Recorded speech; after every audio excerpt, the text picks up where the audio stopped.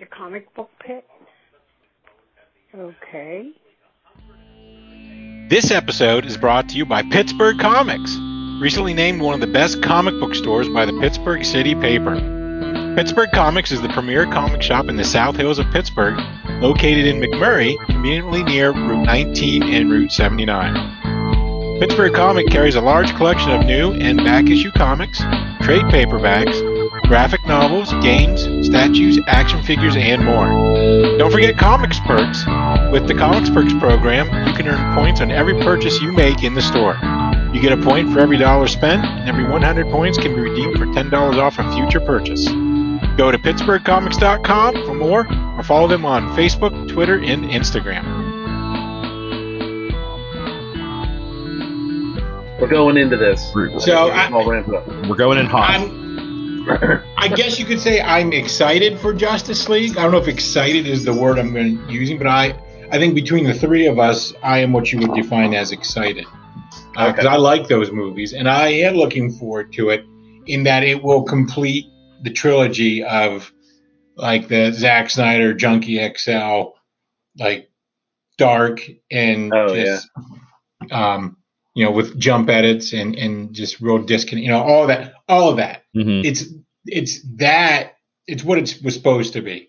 So for the warts and all, it's the accumulation of the warts and the all. Whereas like the one that the Justice League one had the Danny Elfman score, and it had if there's like 2.5, I guess it was like a half hour, 30 minutes of like footage was like Zack Snyder footage was in that thing, and they like redid the rest or whatever. Only that much? That's right. Yeah. Wow. Yeah. So wait, didn't Joss? That's what I had read, and I don't know how much of this is. I haven't vetted this. I haven't. I don't have my own sources. I'm just going off what is put out there. Oh yeah. Yeah. Like they really retold that thing. Oh. Make it. So I'm wondering, like, is that stupid Russian family thing still going to be in this movie? Remember that family they kept cutting to in that town where Steppenwolf was setting up the mother box drive. Yeah. Yeah. Just far enough for Barry to have something to do. Yeah. No, I don't know.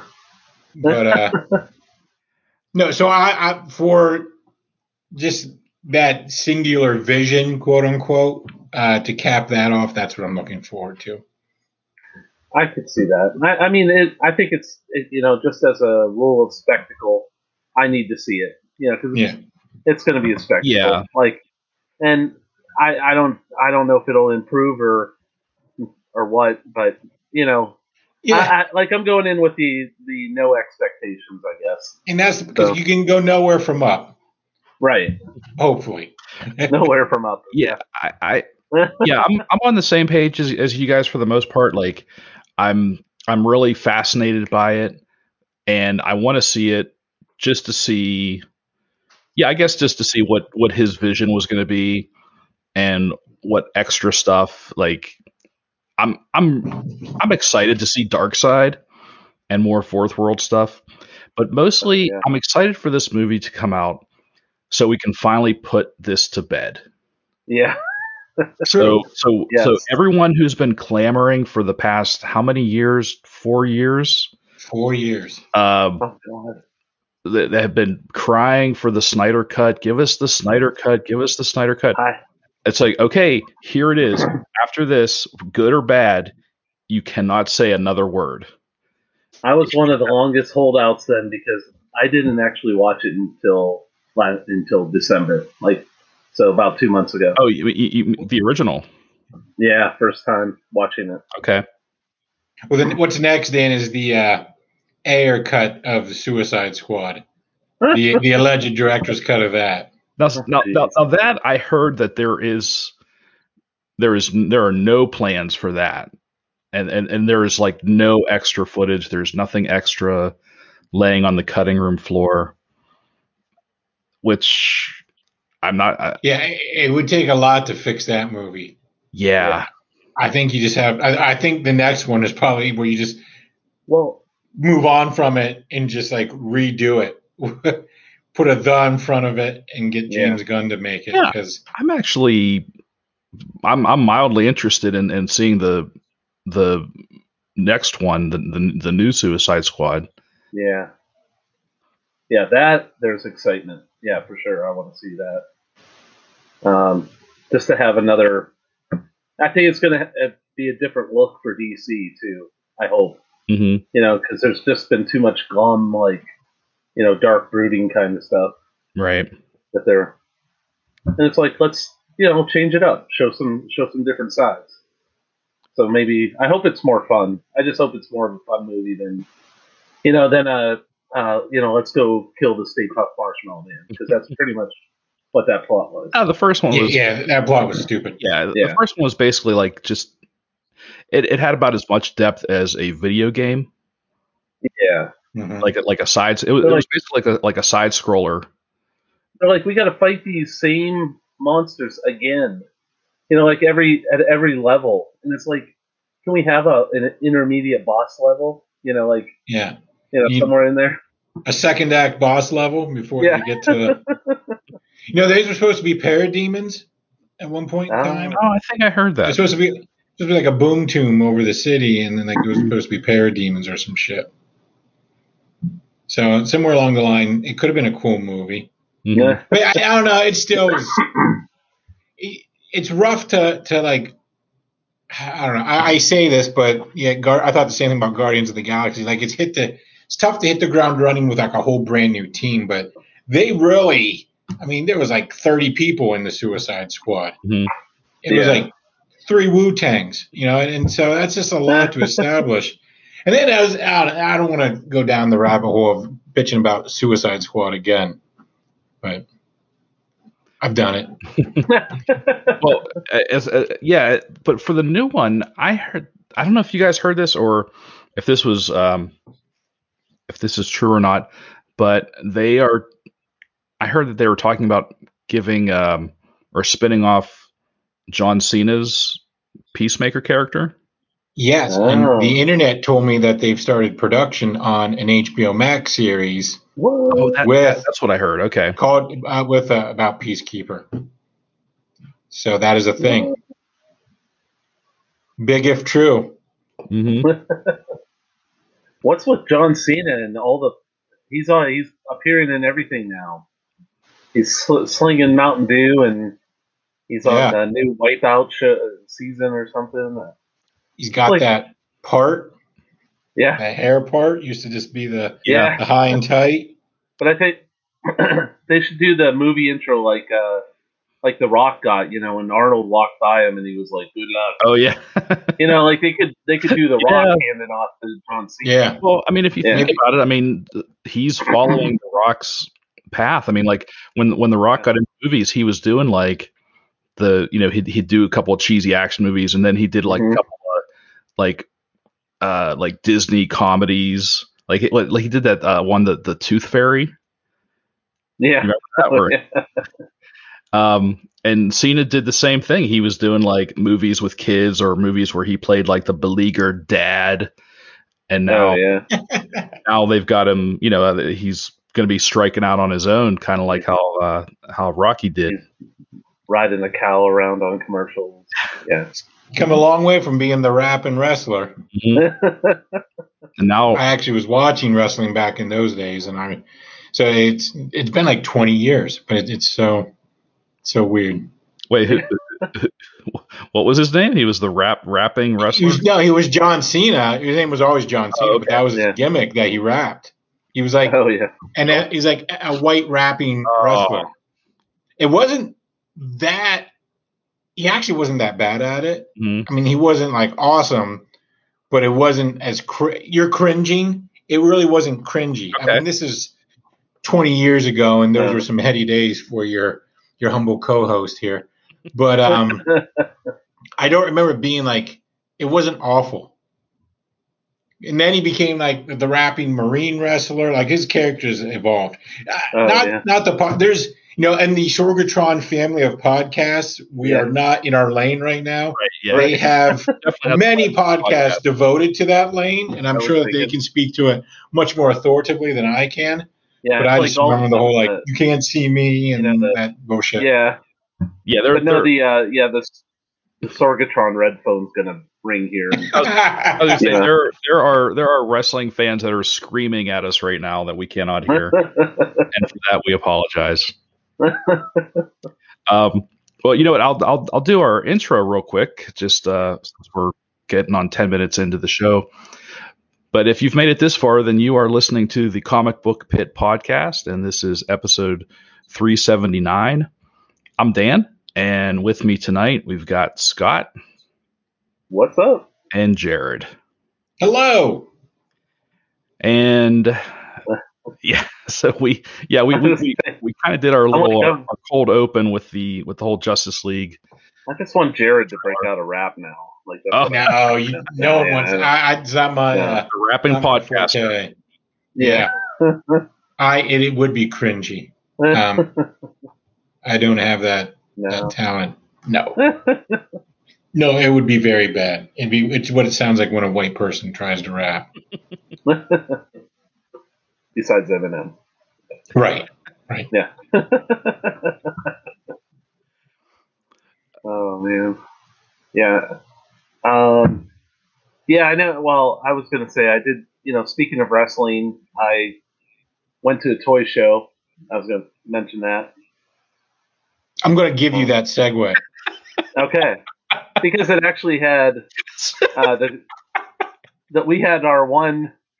We had a celebrity guest at the toy show who was actually a wrestler. So okay, that's why there is a connection there.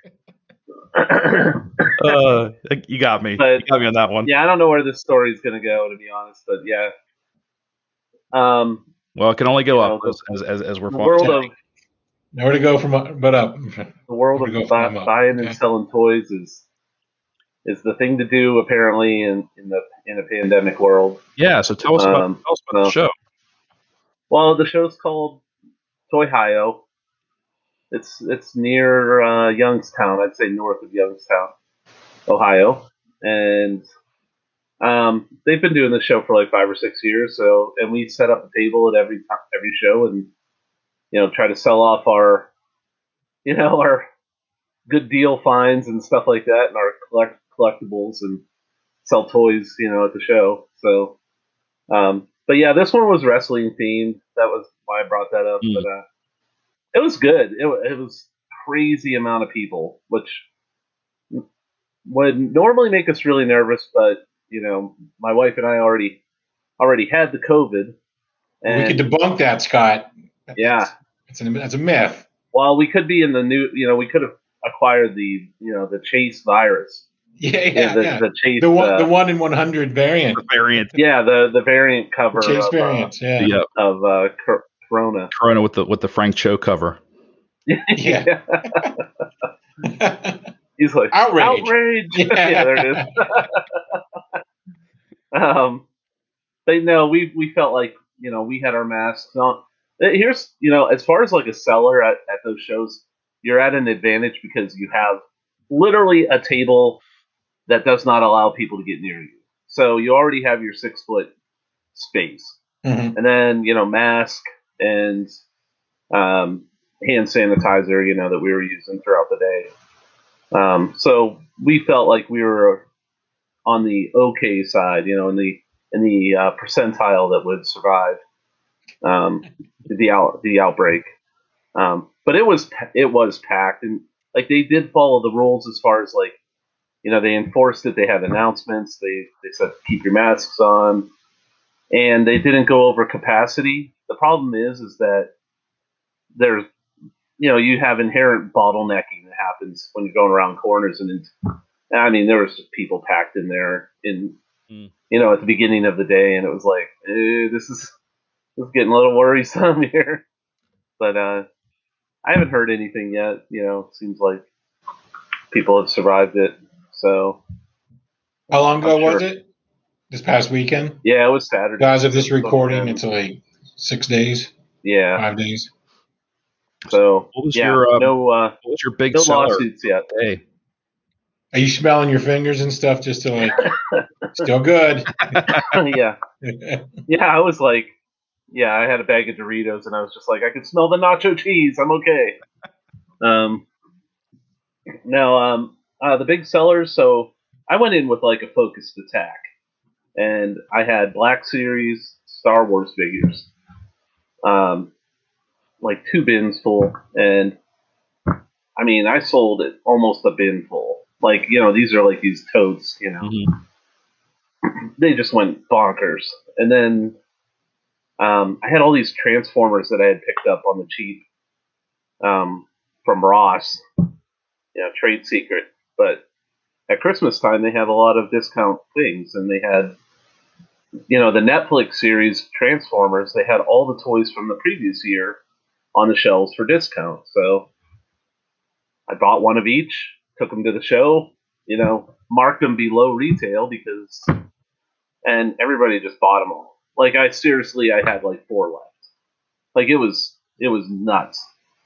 It was a great show. That's why I'm like, oh yeah, let's talk about it. But it was a great show. Well, I have something I can play off of this, Scott, because we had discussion earlier in the week. You said you had sold a. Was that this show where you sold the I'm not going to bury the. Oh yeah, the Cara Dune figure. Yeah, I had. You know what's funny? That's what I wanted to add to that. I was going to sell that one anyway. Like it wasn't about that. That happened last week. Taking advantage of the yeah. I already had it in my bin, and I had it priced at. I think I had it priced at $35 because it was a $25 figure, and I had bought an extra one. Like months ago. So this was my plan in the first place, was to try to mark it up, help pay for the first one, that kind of thing. Right. Well, by the time Saturday hit, it was going for $80 on eBay. Damn. So I was like, yeah. Well, I'll just put 50 on it because I don't want to, because I'm thinking like the only people that are going to know this at the show are like, the savvy people, like the savvy news followers and Star Wars fans. Sure enough, this guy had like the 501st emblazoned on him somewhere, and and he was like, "Yeah, I need this," and I was like, "It's going for 80 today." He's like, "Oh, I know." He's like, but I got it for 50, so he was happy. I mean, he was pumped, and I think that's about where they crested with that figure. There's another Cara Dune that came out before that one. That one's going for well over 100 now, and because they've discontinued it, so now it's it. Like whatever's out there, that's it. Yeah. They discontinued. There was 2 in the Black Series line, the 6-inch figures, and then there was a small one, a 3 3/4 inch figure that's also done.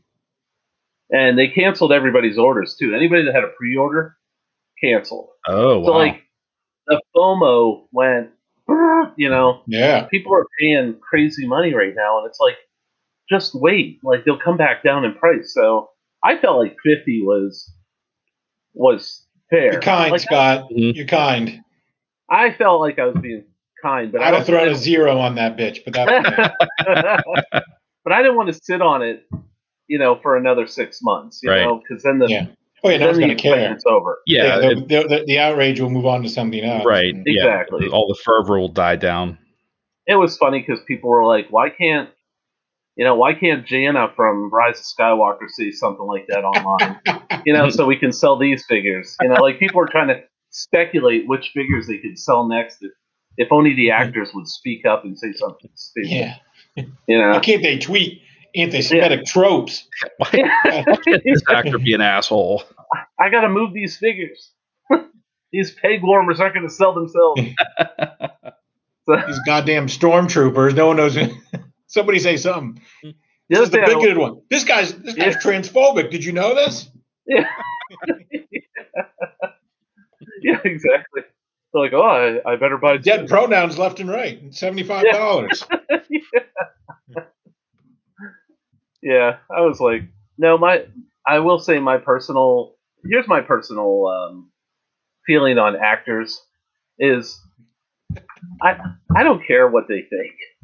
And it's cool if you agree with them, like, oh, that's fun, but I couldn't care less. Like, Cara Dune is a character in Star Wars. That's not the actress. You know what I mean? Yeah. So, like, to me, that those should be 2 separate things. But most people don't see it that way. I see it that way because she is, it's like Ben Affleck said, so many years ago, fictional characters. They were playing you're mad about fictional characters. It's like, no, don't be mad about the character. Be mad at the actress if you want, So the way I come out on it, I'm coming at it from a purely practical point of view, where I look at Gina Carano and I think, you had a cherry gig. You were in. Oh, I know. You were in the Star Wars franchise. Why would you do that? I don't care what your politics are, but it's like, just be stupid on your own time in the privacy of your own home. Yes. Like, just you've got this sweet gig. Why would you? A word of it. And this cancel culture, like everyone, no matter what side of the pendulum you swing, you have to know how public outrage works these days. My word of advice is Twitter is not your personal page. It is your public page. Mm-hmm. Yeah. So you have to think that. You have to go into it knowing Twitter, that you are talking to the public. Twitter is yelling fire in a theater. Yeah, we work for companies, and I'm sure we've all had one point or another. It's like, you represent us, so watch your mouths. There's those trainings that we all just sort of gloss through. That's part of it. Yeah. Same deal there. Social media. Piss off the people that. Don't piss off the people that sign your paycheck. Yeah, exactly. Because that's what happens. I mean, every HR training now has a social media aspect to it. Like, where it's like, obviously you can't use social media while you're working, but also on your own time, do not you can't represent, or if you're perceived to represent the company and you say or do something stupid, I mean, it's going to come back. Yeah. Here's the other thing that I would say just about Gina is like, it's a stupid thing to say, but what do you expect? And I'm going to say this, and now people are going to yell at me. But she's a fight. She came from a fighter background. They're the people. Their brains are written to contradict the norm. You know what I mean? So of course she's going to be like, they told me not to post this. I'm going to post this. Mm-hmm. You know what I mean? Like, so why are they surprised? Like, I don't. Well, why are they surprised that they got what they, what? That's what you get. Like, oh well. But like, I know people are like, not everybody's like that, and I get that. I just assumed she was savvy enough that she had been in the game long enough. I mean, this isn't her first acting. You would think. And the fact I know, yeah. And the fact that she, like I said, she was employed by Disney, which is arguably the biggest corporation or entertainment corporation in the world. Yeah. I don't know how she didn't have people like handlers or agents or managers saying, okay, so now you got to be kind of careful on your social media. But unless, like you said, she just completely did not give a shit. Right, and that's what I feel like. At least people from that background are more. But they're like, no, I want to fight. I don't. Yeah, like I don't. I don't really have any. I mean, obviously, I don't feel bad for her because, like, just from a purely just a job perspective, I'm like, oh man, you really screwed up. Like, I don't care what you said, but you could have, you could have been on Easy Street for the rest of your life. Right. She went from having her own series to being scorched from the entire from the franchise altogether. She was gonna lead that Rangers show that they were creating. Mm-hmm. All just to like stand on a spot and recite some words. Yeah. Dumb. Like Easy Street. This is not the hill you want to die on. Dumb. Exactly. Yeah. So dumb. Well, here's what and also, because everybody weighs in on this too, what they should do with their character. I say just leave her. She's not in the story anymore. Just leave it. You don't need to. Yeah, you don't need to say anything. She's a marshal. Yeah, she's not marshal on a planet. She's not good for her. Yeah, she's not integral to any. I don't think you even need to mention her. I think you just move on. Yeah, it needs to be like. I agree. I agree. They don't have to write her off or even address it. No. Just Yeah. I mean, and she was still not a, she was enjoyable and she was good in the episode she was in. I can't really take that away from her. I mean, if people choose to like, oh, I'm not going to watch those episodes now, like, well, okay. But I thoroughly enjoyed her performance as that character. It's just a shame that for sure. we're not going to see any more of her. Then that's it. Yeah, and that's what happens. It's like, oh, that's a bummer.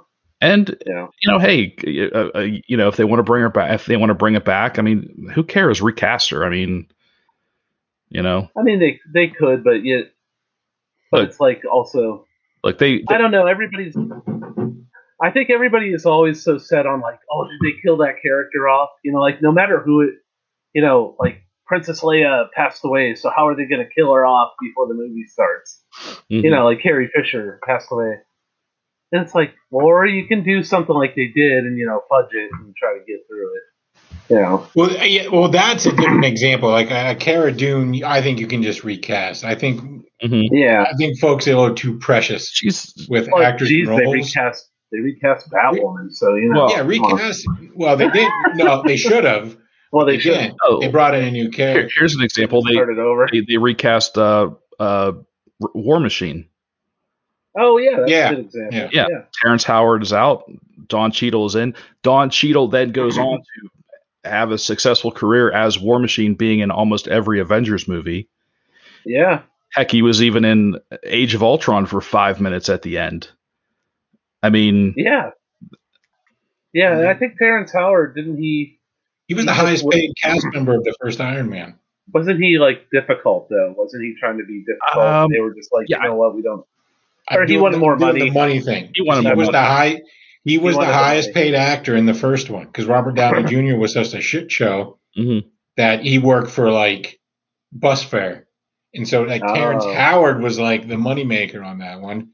And then when it blew up, I think I could be wrong here, but I seem to recall it's something like that. It was more like a business play. It was. And Marvel doesn't play like that, so. Right.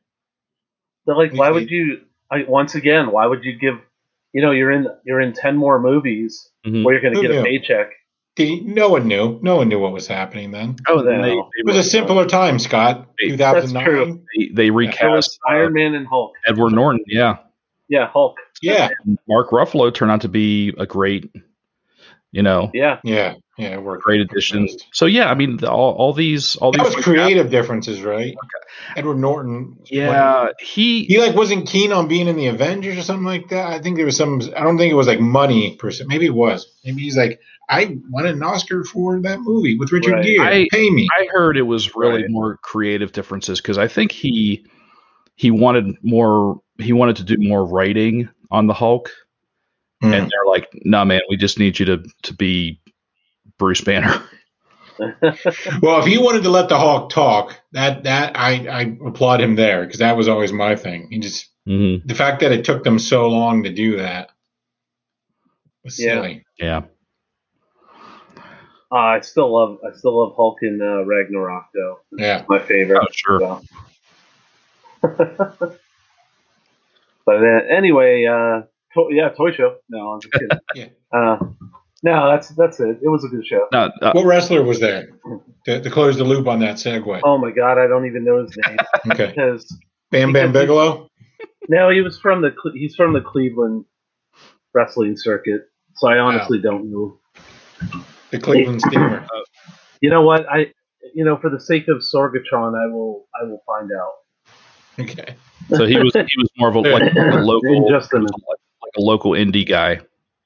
Yeah, he's like well known as Brian Myers. Yeah, his name's Brian Myers. Cuyahoga Brian Myers. Yeah, sounds like an insurance salesman. He seemed very nice and very popular. Call your State Farm representative Brian Myers at. He'll drop you through a wooden table. I think he might. I don't know if that is his real name or his stage name. Wouldn't that be ridiculous if that's his stage name? Yeah. Like, I'm going to be Brian Myers. But his real name is like his real name is like Dante Fierro, but he's like, yeah. I'm gonna go by the name Brian Myers when I wrestle. Yeah, that's where the game's at these days. That is his name. That is his wrestling name. Is Brian Myers, and his real name is Kurt Hawkins. Kurt Hawkins. What's the Hawkins. difference? Wow. Kurt Hawkins. I don't know. I mean, I guess Kurt Hawkins sounds more like a wrestler name than Brian Myers. I'll say Kurt Hawkins. He sounds like kind of a badass. I need someone to explain this trend in wrestling of wrestlers having just like vanilla names, like Brian Myers. So it's not even like styling Brian Myers or anything like that. It's just Brian I don't even Myers. know. Yeah, because I mean, he walked around the show once, and he seemed like a really nice dude. I will say that. Do you have trunks on? That said Brian Myers. No. No. But he was a draw. He was apparently quite a draw as well. So, because we're close enough to Cleveland, I guess there's. Yeah. And honestly, dude, Ohio people, they love wrestling, man. Like I also color me shocked, Scott. I know, but no joke at that show. Like you can bring wrestling stuff and it'll sell every time. Like it's always a hit, and I think they just keyed into that. They're like, let's have a celebrity wrestler. And it worked, man. It was so. Now, hold them on that. Did you get a chance to take a walk around and find anything cool for yourself? I did not. I did not get to buy anything because the stuff that I wanted was probably too expensive. Somebody did have a loose pop-up lightsaber for R2-D2, but he also wanted $400 for it. So I was like, damn. For a lightsaber, for a 2-inch piece of plastic, that I was like, I don't need it that much. So I'm like, someday. So like an OG, like R2-D2? Yeah, from Power of the Force, last 17 figures. I don't know what that means. Is that like the ones I would have bought as a kid, or? It was the 1985 last line for the Kenner line. Okay. So like the last 17 that little piece of plastic that we all lost. That's why it's $400. Basically. Yeah. We all lost it. Yeah. We all screwed up. Not to mention nobody got that figure because it was like in the Sears catalog that year, and then there was nothing after that. It was over. Like they ended the line. Mailing UPC symbols like the Refrigerator Perry G.I. Joe. Here's what's crazy about that. That guy wanted $400 for that lightsaber. I've seen R2 with that lightsaber for around $400. So I was like, what? I was like, I thought he was going to say $200.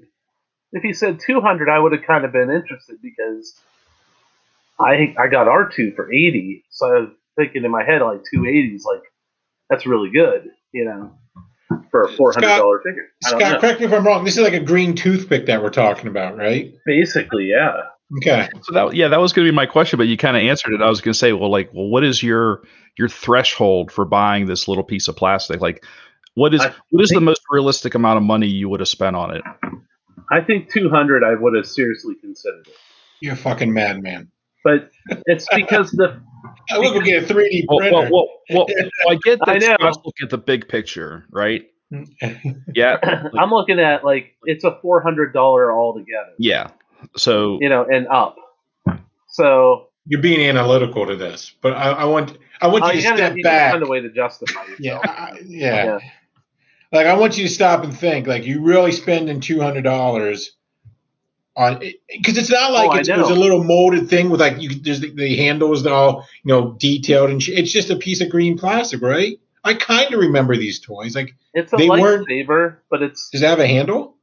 It does, because if you remember in Return of the Jedi, it popped out of R2's head and then he shot it. So this one's shorter than the normal lightsabers. It's got a blunt end on it. It's actually not meant to be wielded, It's meant to just stick out of R2. It only goes with R2. Yeah. So they didn't make it for anybody else. But I know I'm never going to get one because Star Wars Mania hit and it went sky high. The prices went sky high after that. So. Yeah, I mean, I think there used to be $100 to $200 for the whole thing. How much could I fetch for a Superpowers Aquaman Trident? Probably. Oh, just for the Trident? Yeah, just the Trident. The original Mego ones?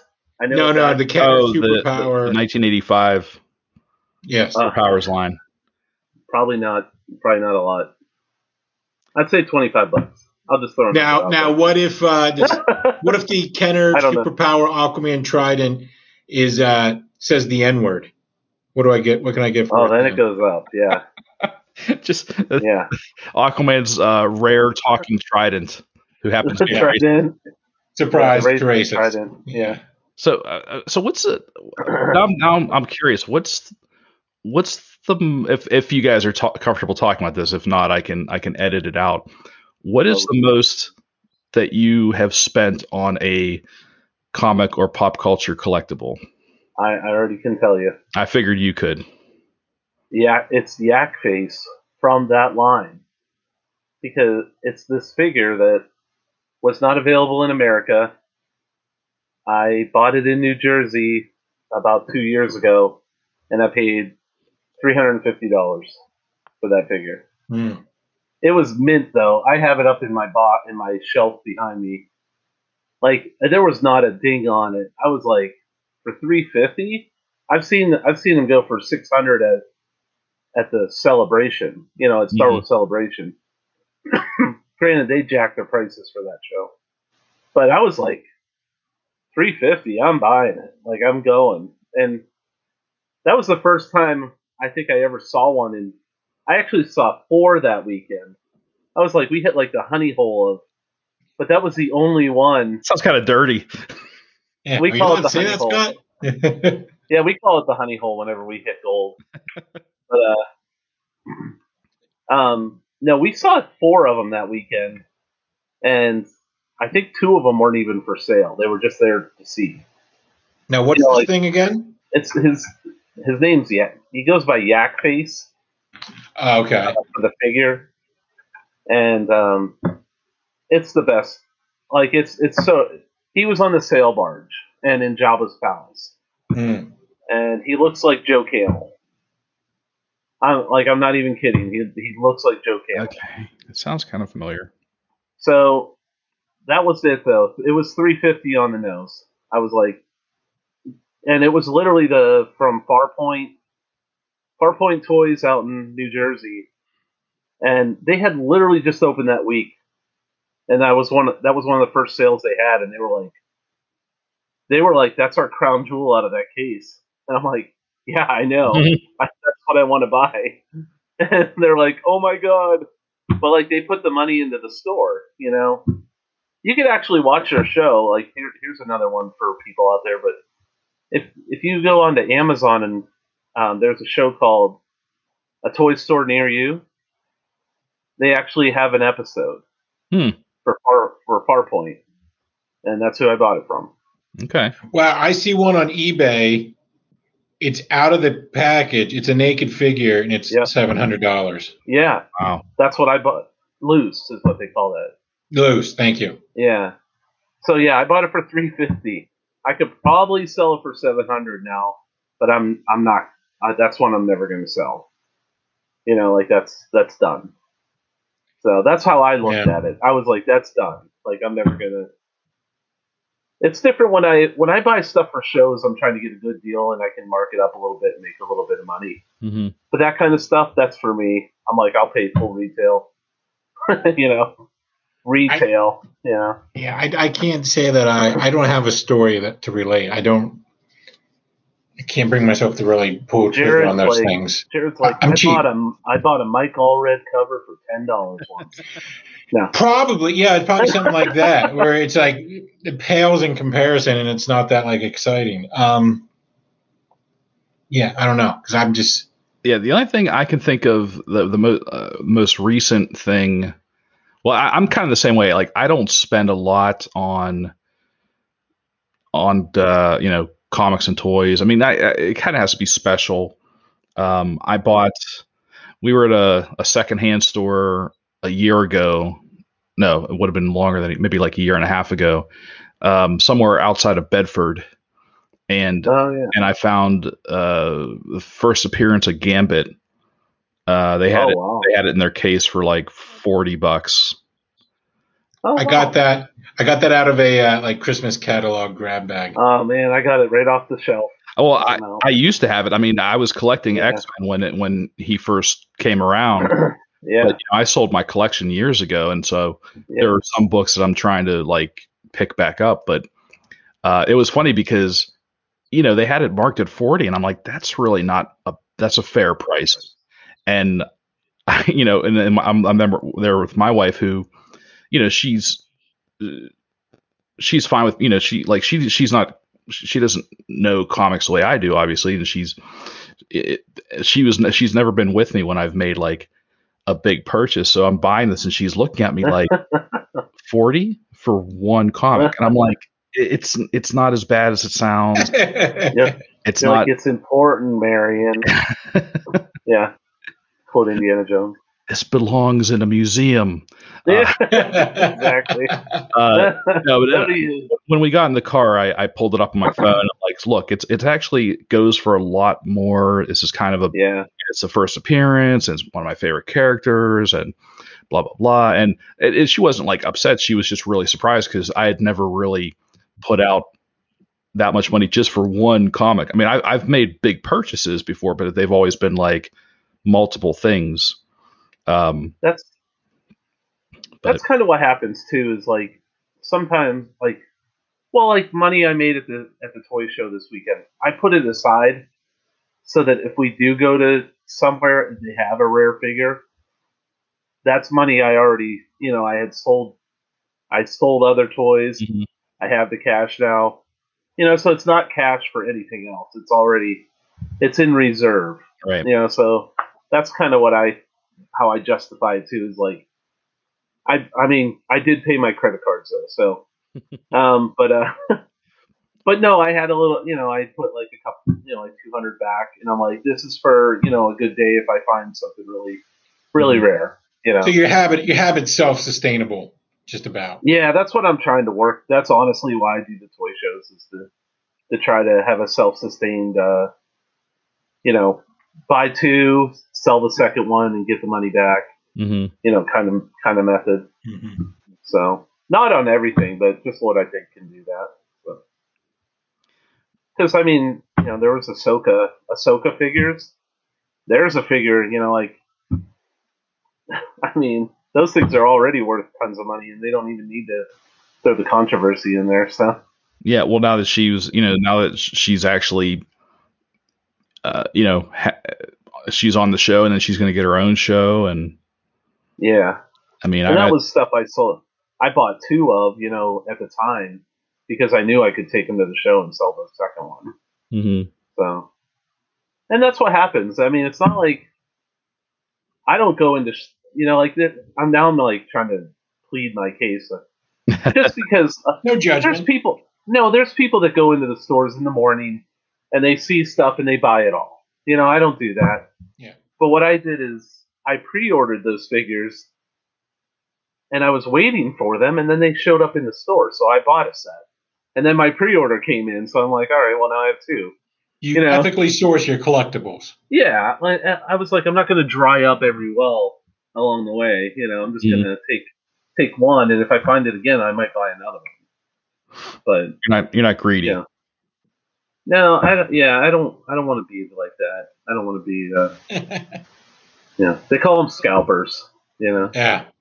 But it's I don't know what they call these people. But going to baseball games and you see kids down along the railing trying to get like autographs, and then some like 53-year-old man with a suitcase full of 8x10 just walks down and just like, I remember seeing a guy just walk down and just like shove the photo out like as far as he can stretch it, like not even making eye contact with anything. It's just like so gross and sleazy. Oh, it's just like that kind of stuff happens to artists at comic book shows all the time. Like, do this artwork, but don't put don't sign it. Just put your name on it. Like, and they're like, so like a lot of artists will say, well, can I address it to somebody so that they know to the highest bidder? Yeah, exactly. Yeah, definitely in the past few years, a lot more comics creators are savvy in that way. Like, I'm looking at two Nick Fury, Agent of S.H.I.E.L.D., Steranko comics on my wall, and they both they're autographed, they're signed by Steranko, but they both say to Dan. Yeah, there Like you go. he insists, like, what's your name? Right. You know, he doesn't even say like, who am I making that? I think it's almost like a clever way of like getting your name out of you, and then before you know it, he's writing it on the book. Yeah. Because he's like, oh, hey, nice to meet you. What's your name? And I'm like, Dan. He's like, to Dan. Love Jimmy. Like, no. Yeah. No. That's my parking validation ticket. My name's Lee Bay. Yeah. Yeah. My name is Edward Bay. Yeah. This is like it's like a Batman 66 kind of thing. eBay. Edward Bay. Edward, yeah. Edward Bay. Bay, yeah. Only highest bidder, Batman. Enigma. Edward Enigma. Speaking of Batman 66, did you see that they're finally coming out with the Batman 89 book and a Superman 78? That's kind of the Batman 89 looks cool. The 78, I wasn't thrilled, but it didn't blow up my skirt. But the Batman 89 certainly piqued my interest. Yeah. Yeah, I think those would be worth checking out. Obviously there's not a lot of information right now because they're not coming out till July, and I think they're digital firsts. Correct. First, get used to that. Yeah. But I read they're going to be exploring Harvey Dent his slow transformation to be Two-Face. So we're going to see I'm assuming they're going to use the Dean Williams Billy D look to link the book, to link the movie. Yeah. And apparently they're going to introduce a Robin. So okay, I'm kind of intrigued with that. It's like a soft sequel to Batman Returns or something like that. It's the Keaton verse. Yeah. Which makes sense since he's coming back. Right. Yeah. Yeah. It's supposed to take place in between Batman Returns and Batman Forever. Okay. I don't draw because he looked old. Like those character sketches, he was an old Michael Keaton Bruce Wayne. Yeah. Well, I mean, I'm sure they're taking some liberties. I'm not trying to draw a line in the sand here with you. I'm saying it looks. It looked. I like how the deep cuts that were there. Mm-hmm. Like the one character design was based off an action figure. Yeah, where he's kind of jumpsuit underneath. Yeah. And then I noticed Alfred and Commissioner Gordon didn't really look like the actors, but they kind of did. Mm-hmm. Like that was Michael Goff didn't have a mustache, but if he had one, it might look like that. And the Commissioner Gordon didn't really look like Pat Hingle, except that he was chubby. Yeah, it was like a chubby version of the animated series Batman. That's why I feel like they did a mashup. They did let's take the animated Gordon and Pat Hingle and put them together. And Pat Hingle's double chin with the animated Jim Gordon. Yeah. Bam. Well, and the Alfred, he actually reminded me a little more of the way the Alfred from the Batman TV show looked. Yeah, from Zimbalist. Mm-hmm. Yeah. So I'm testing myself here to see if I can. Is that from Zimbalist Jr.? Is that it? Or was that the voice actor? That was the voice actor in the animated series. I don't remember. All right, yeah. off, dickhead. Stop it. I don't know the guy that played Alfred in the 66 series. And who? Oh, and then we saw they had a version of Harvey Bullock. Harvey Bullock, which is pretty cool. I had to stop and think. That wasn't Harvey Bullock in the first Batman. They got killed. No, It was someone else. Lieutenant Eckhart. Eckhart. Think of the future. Yeah. Get me Lieutenant Eckhart. Yeah. Drinking Drano. That's what he was drinking Drano. Where you spending your nights? Don't be printing any of this stuff in your newspaper. It'll ruin your already worthless reputation. Knox. That's what his name. Ollie Knox. That was Robert Wilson. Yeah. Oh, yeah, Knox. Yeah.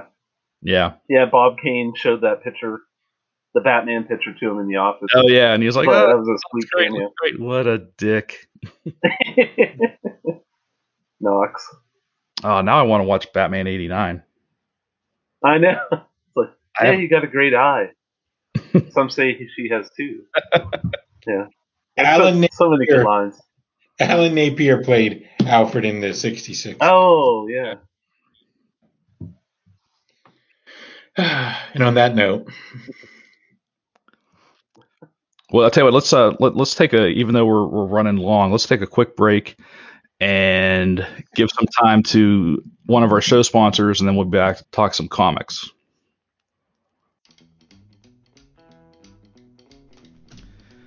This week's episode of Comic Book Pit is brought to you by Thriftburg. Do you need a gift that's more interesting than a gift card? Are you looking to reclaim a piece of your childhood? Thriftburg is your online stop for all things vintage and nostalgic. From the 1950s to the 1990s, they have everything from retro kitchen, dining, and barware to action figures, games, books, pop culture, collectibles, and more. Comic Book Pit listeners also get 10% off their purchase of $20 or more with coupon code ComicBookPit. That's all one word, Comic Book Pit. So visit thriftburg.com and check out their hundreds of unique vintage items.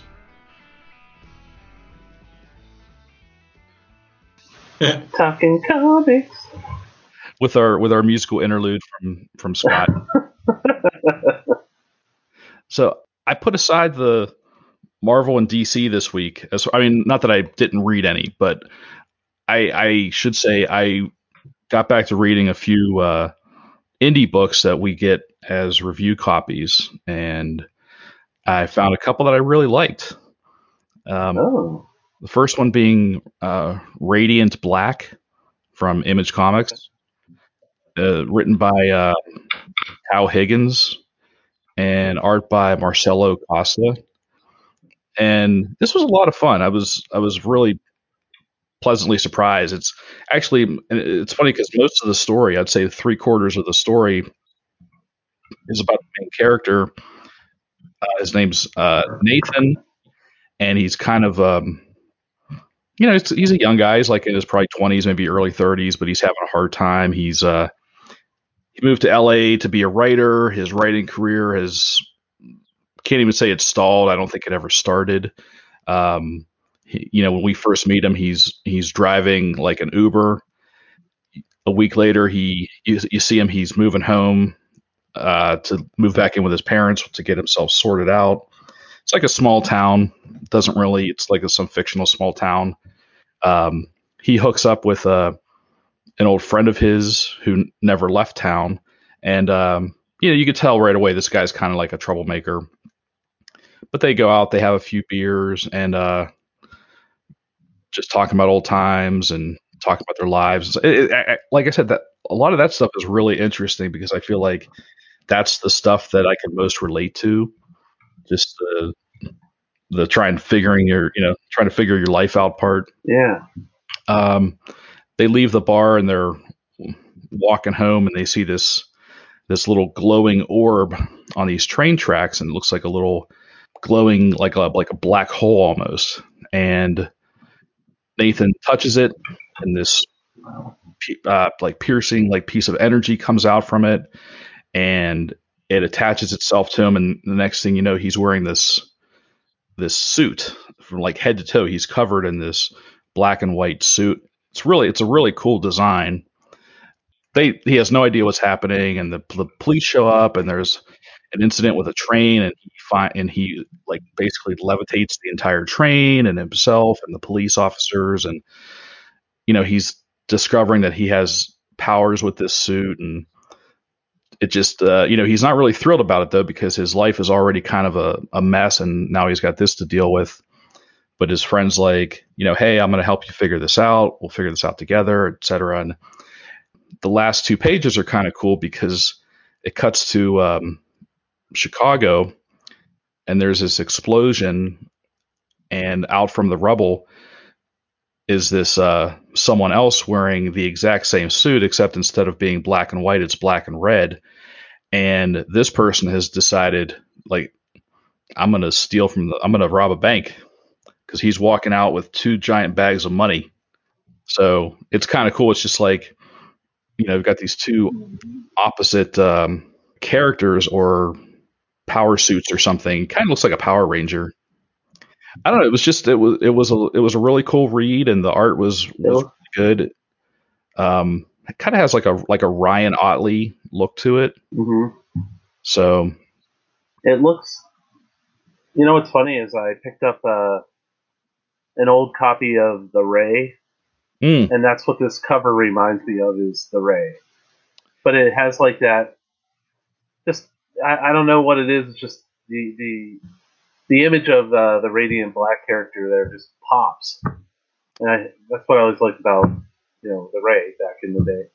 Yeah, well, the cover. Yeah, I love the cover. Yeah. That's actually done by Michael Cho, who's not the series artist, but the interior art. Like I said, it's really solid, and like I said, it's very like Ryan Ottley-esque. So if you're a fan of Invincible, and Kyle Higgins, he's a solid storyteller too. He's done good superhero comics in the past, so I'm definitely on board for this one. Nice. Okay. Look forward to checking it out. I'm like, who goes next? I'll just real quick hit. I've been reading the Future State books. Like, for the most part, I can't say that I'm like over the moon about them. Like, Dark Detective is probably one that sticks in my mind as like the pleasant surprise of the group, and that was one that I think I ended up picking up like after the fact. But I don't know. I'm still not all the way through them, but they're all right. Like, so the next Batman without Nick Darrington was kind of blah. The characters are kind of neat, but I don't know. As far as like an event goes, it's not really, blowing the roof off.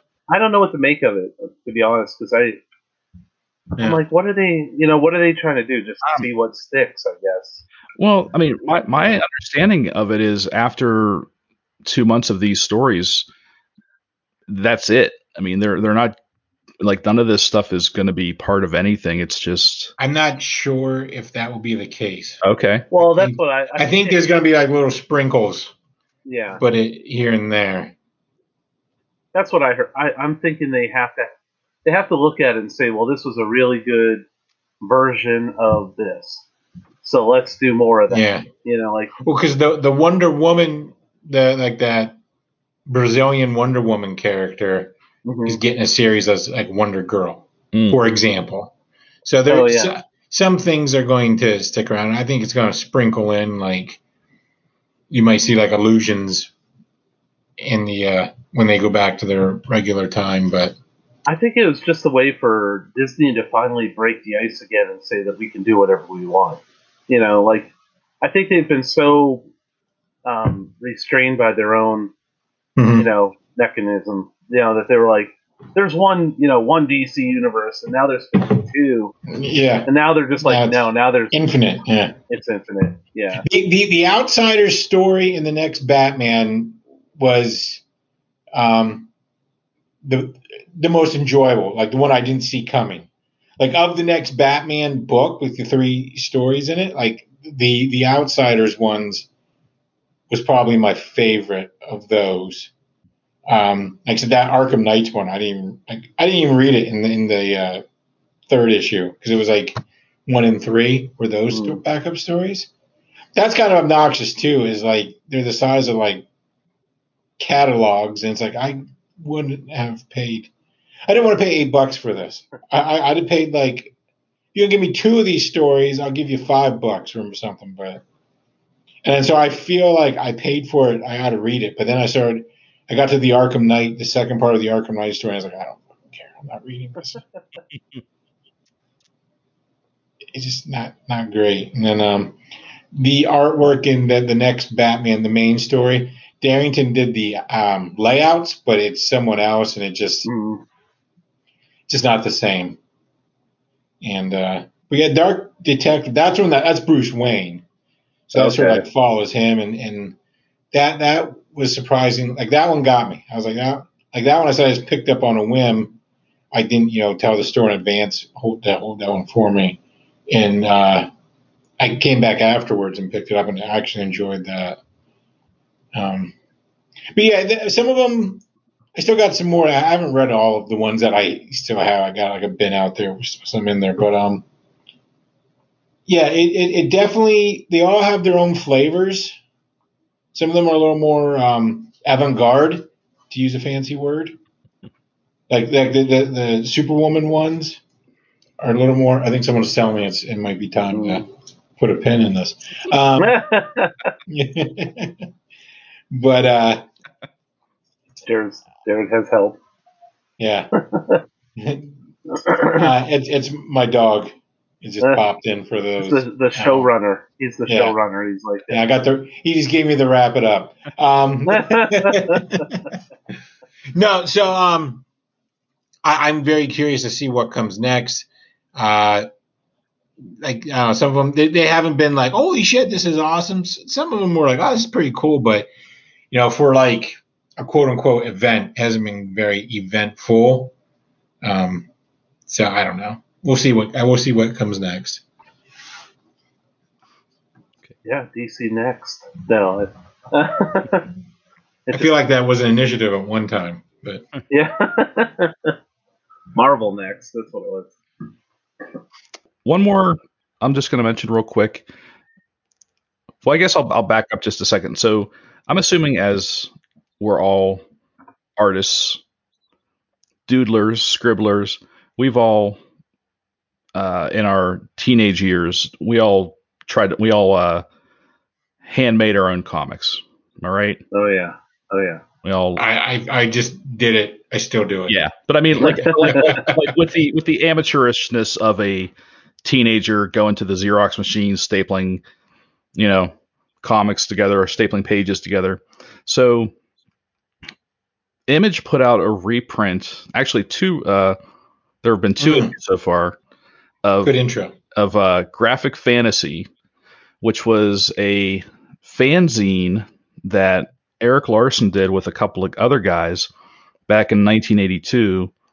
And this was the first issue of Graphic Fantasy was technically the first appearance of Savage Dragon, although at the time he was just called the Dragon. Oh, wow. And it's really interesting. It's really, I mean, it is exactly what you think it is. It's like a bunch of 18, 19-year-olds putting together their first comic. It's just really cool to see his first steps into making comics. Yeah. And the art is really, it's unrecognizable. Not in really a bad way, but just in the way that if any of us went back 20 years or 30 years to our sketchbooks and compared how we drew then to how we draw now. And of course, he's a professional, so his style has developed over years and years and probably hundreds of thousands of pages that he's done. But some of the influences are very, I mean, obviously we all know that he's very Kirby influenced, but I was flipping through this and I stopped on a panel and I'm like, or a page and I'm like, oh, that's definitely Neal Adams. Like they're just like, you can, and I'm like, oh, there's some John Byrne. So you can see the influences that, I mean, he's probably, I'd say he's not close to us in age, but I'd say maybe he's like 10 years older than us probably. I would say, probably mid 50s. Yeah. So I would say that we probably all share some of the same influences, or at least some of the same, we're fans of the same artists growing up. So it makes sense that he would have, like Byrne and Neal Adams and other influences like that. I can't say whether this is good or bad because I honestly didn't read it. I mostly just flipped through it, and it was really almost nostalgic because I'm looking at these pages and I'm like, oh my god, I used to do this. Like, and it's kind of inspiring. It kind of like, I mean, I've been wanting to get back into drawing for a while now, but I see this and I'm like, well, this is where Erik Larsen's started, and it's just it's just kind of it's almost like looking at someone's baby pictures.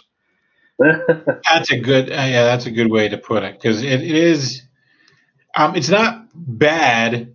I think I see the one that's a Neil Adams influence. It's not bad, but it's you see the potential. That's the way you put it. You see the potential for someone, and especially remember this is probably what, like 17, 18, some very relatively young person doing this artwork. Very accomplished for someone at that age.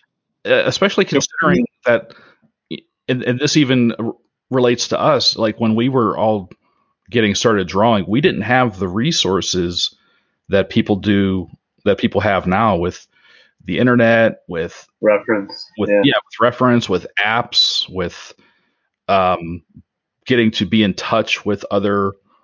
I mean, if you're a 13-year-old, you could tweet a professional artist, today and be like, "Hey man, what's up?" Like, you couldn't do that. If you were lucky, you could write a fan letter. Yeah. You'd never, or if you got a response, it was probably some canned response. But and so Erik Larsen was, and another, I mean, a lot of creators, this is how they started. You just kind of went out there and you did it. You didn't have the know-how. The only knowledge we had was looking at comics. I feel like a lot of times my influences when I draw, a lot of times I think like, that looks like G.I. Joe from the 80s. Like the cartoons.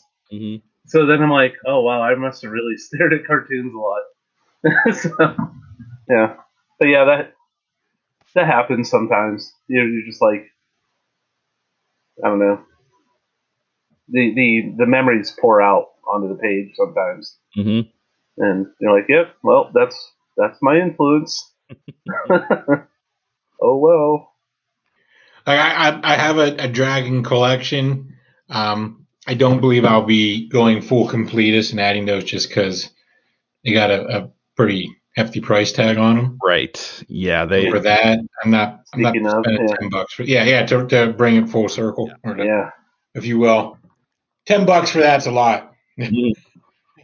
Yeah, for a reprint of a fanzine, although it is I guess the original fanzine is nearly impossible to find, but I guess it is. I think it is out there, but I'm sure it had a very minimal print run.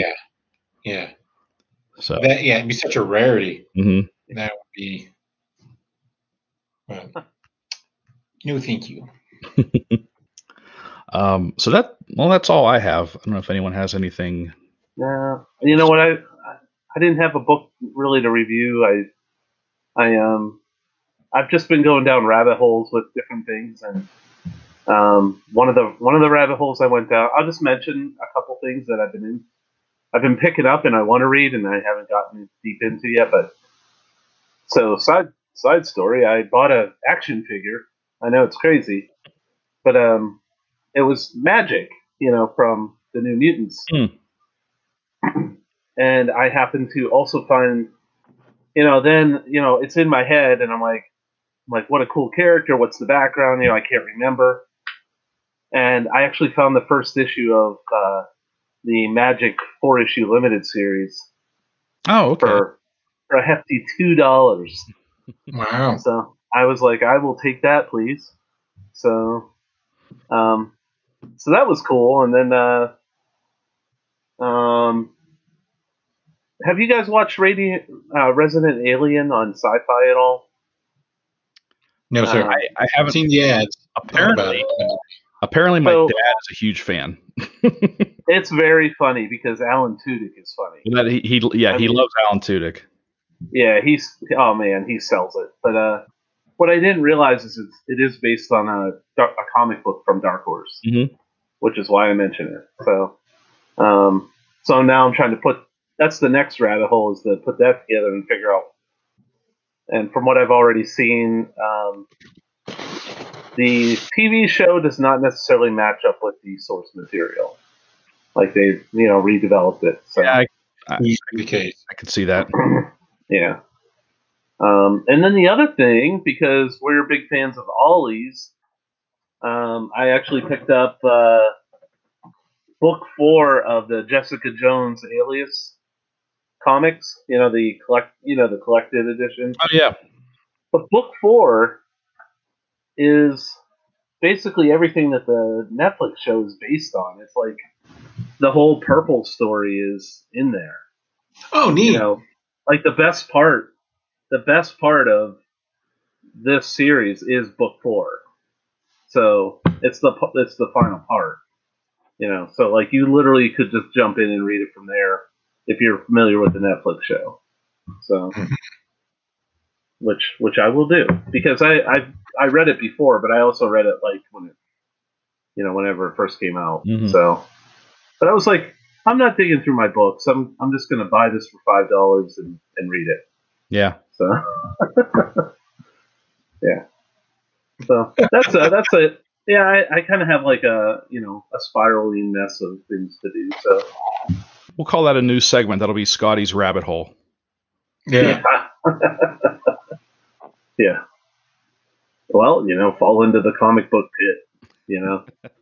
That's That's right. kind of the idea. Piles of books. We all just sit on top of them, with our greed. Well, it's funny.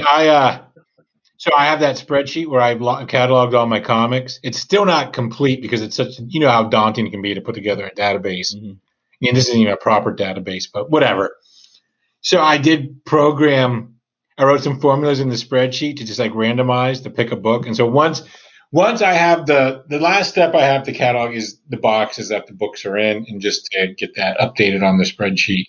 And then I can just sort of like hit like refresh on the spreadsheet, and it'll just give me like a random title. That's I cool. figure I'll start doing my reviews that way. I'll just click it. Scott, I know you know Excel and shit, right, Scott? Yeah. It's a bunch of like vertical lookups. Oh, jeez. And it's like a random array, and then some vertical lookups based off that. So I wrote nice.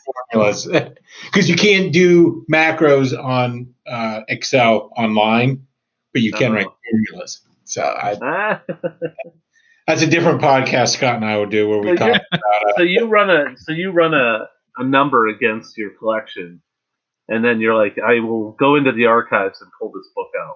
Basically, yeah, the spreadsheet. Well, there's the spreadsheet, and it's like give me a random number between like 2 and like 5,000 whatever, because that's how many entries there are. Yeah. And then I think I set up like a reference cell to like tell like a and whatever the number is from the reference cell from the array lookup, and then some vertical like it might be that was an indirects and then some vertical lookups or something like that. Yeah. So that it just tells me like the title and like where it's at. Like the title, I think it's issue number and where it's at. Once you establish one, it's easy to go down the columns and establish the others. So. Oh yeah. So I know like it's going to be like Adventures of Superman number 423, and it's in box D. So I don't have to go digging.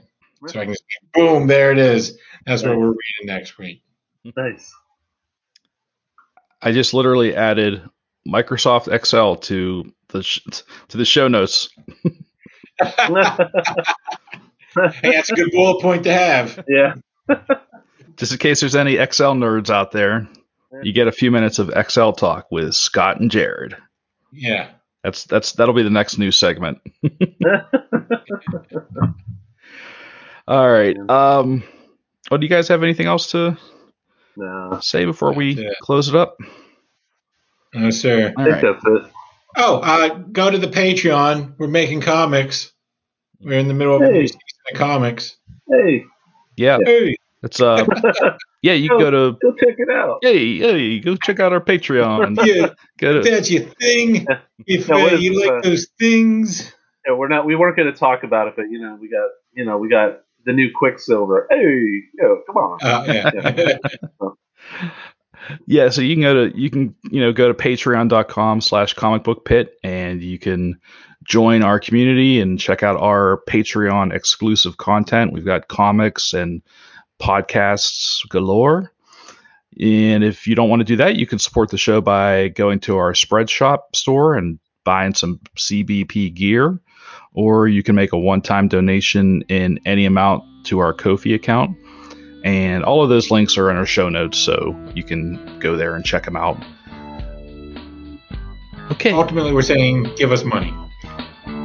Yes, but in return, we give you awesome content. So yeah. you know, we're not. It's it's transactional. We're not just bums. All right. Well, this has been episode 379 of the Comic Book Pit podcast. I'm Dan, and with me tonight we got Scott. Have a good evening, people. And Jared. The March to 400. I left it for you. Thank you. Thanks for listening, and we'll see you next time.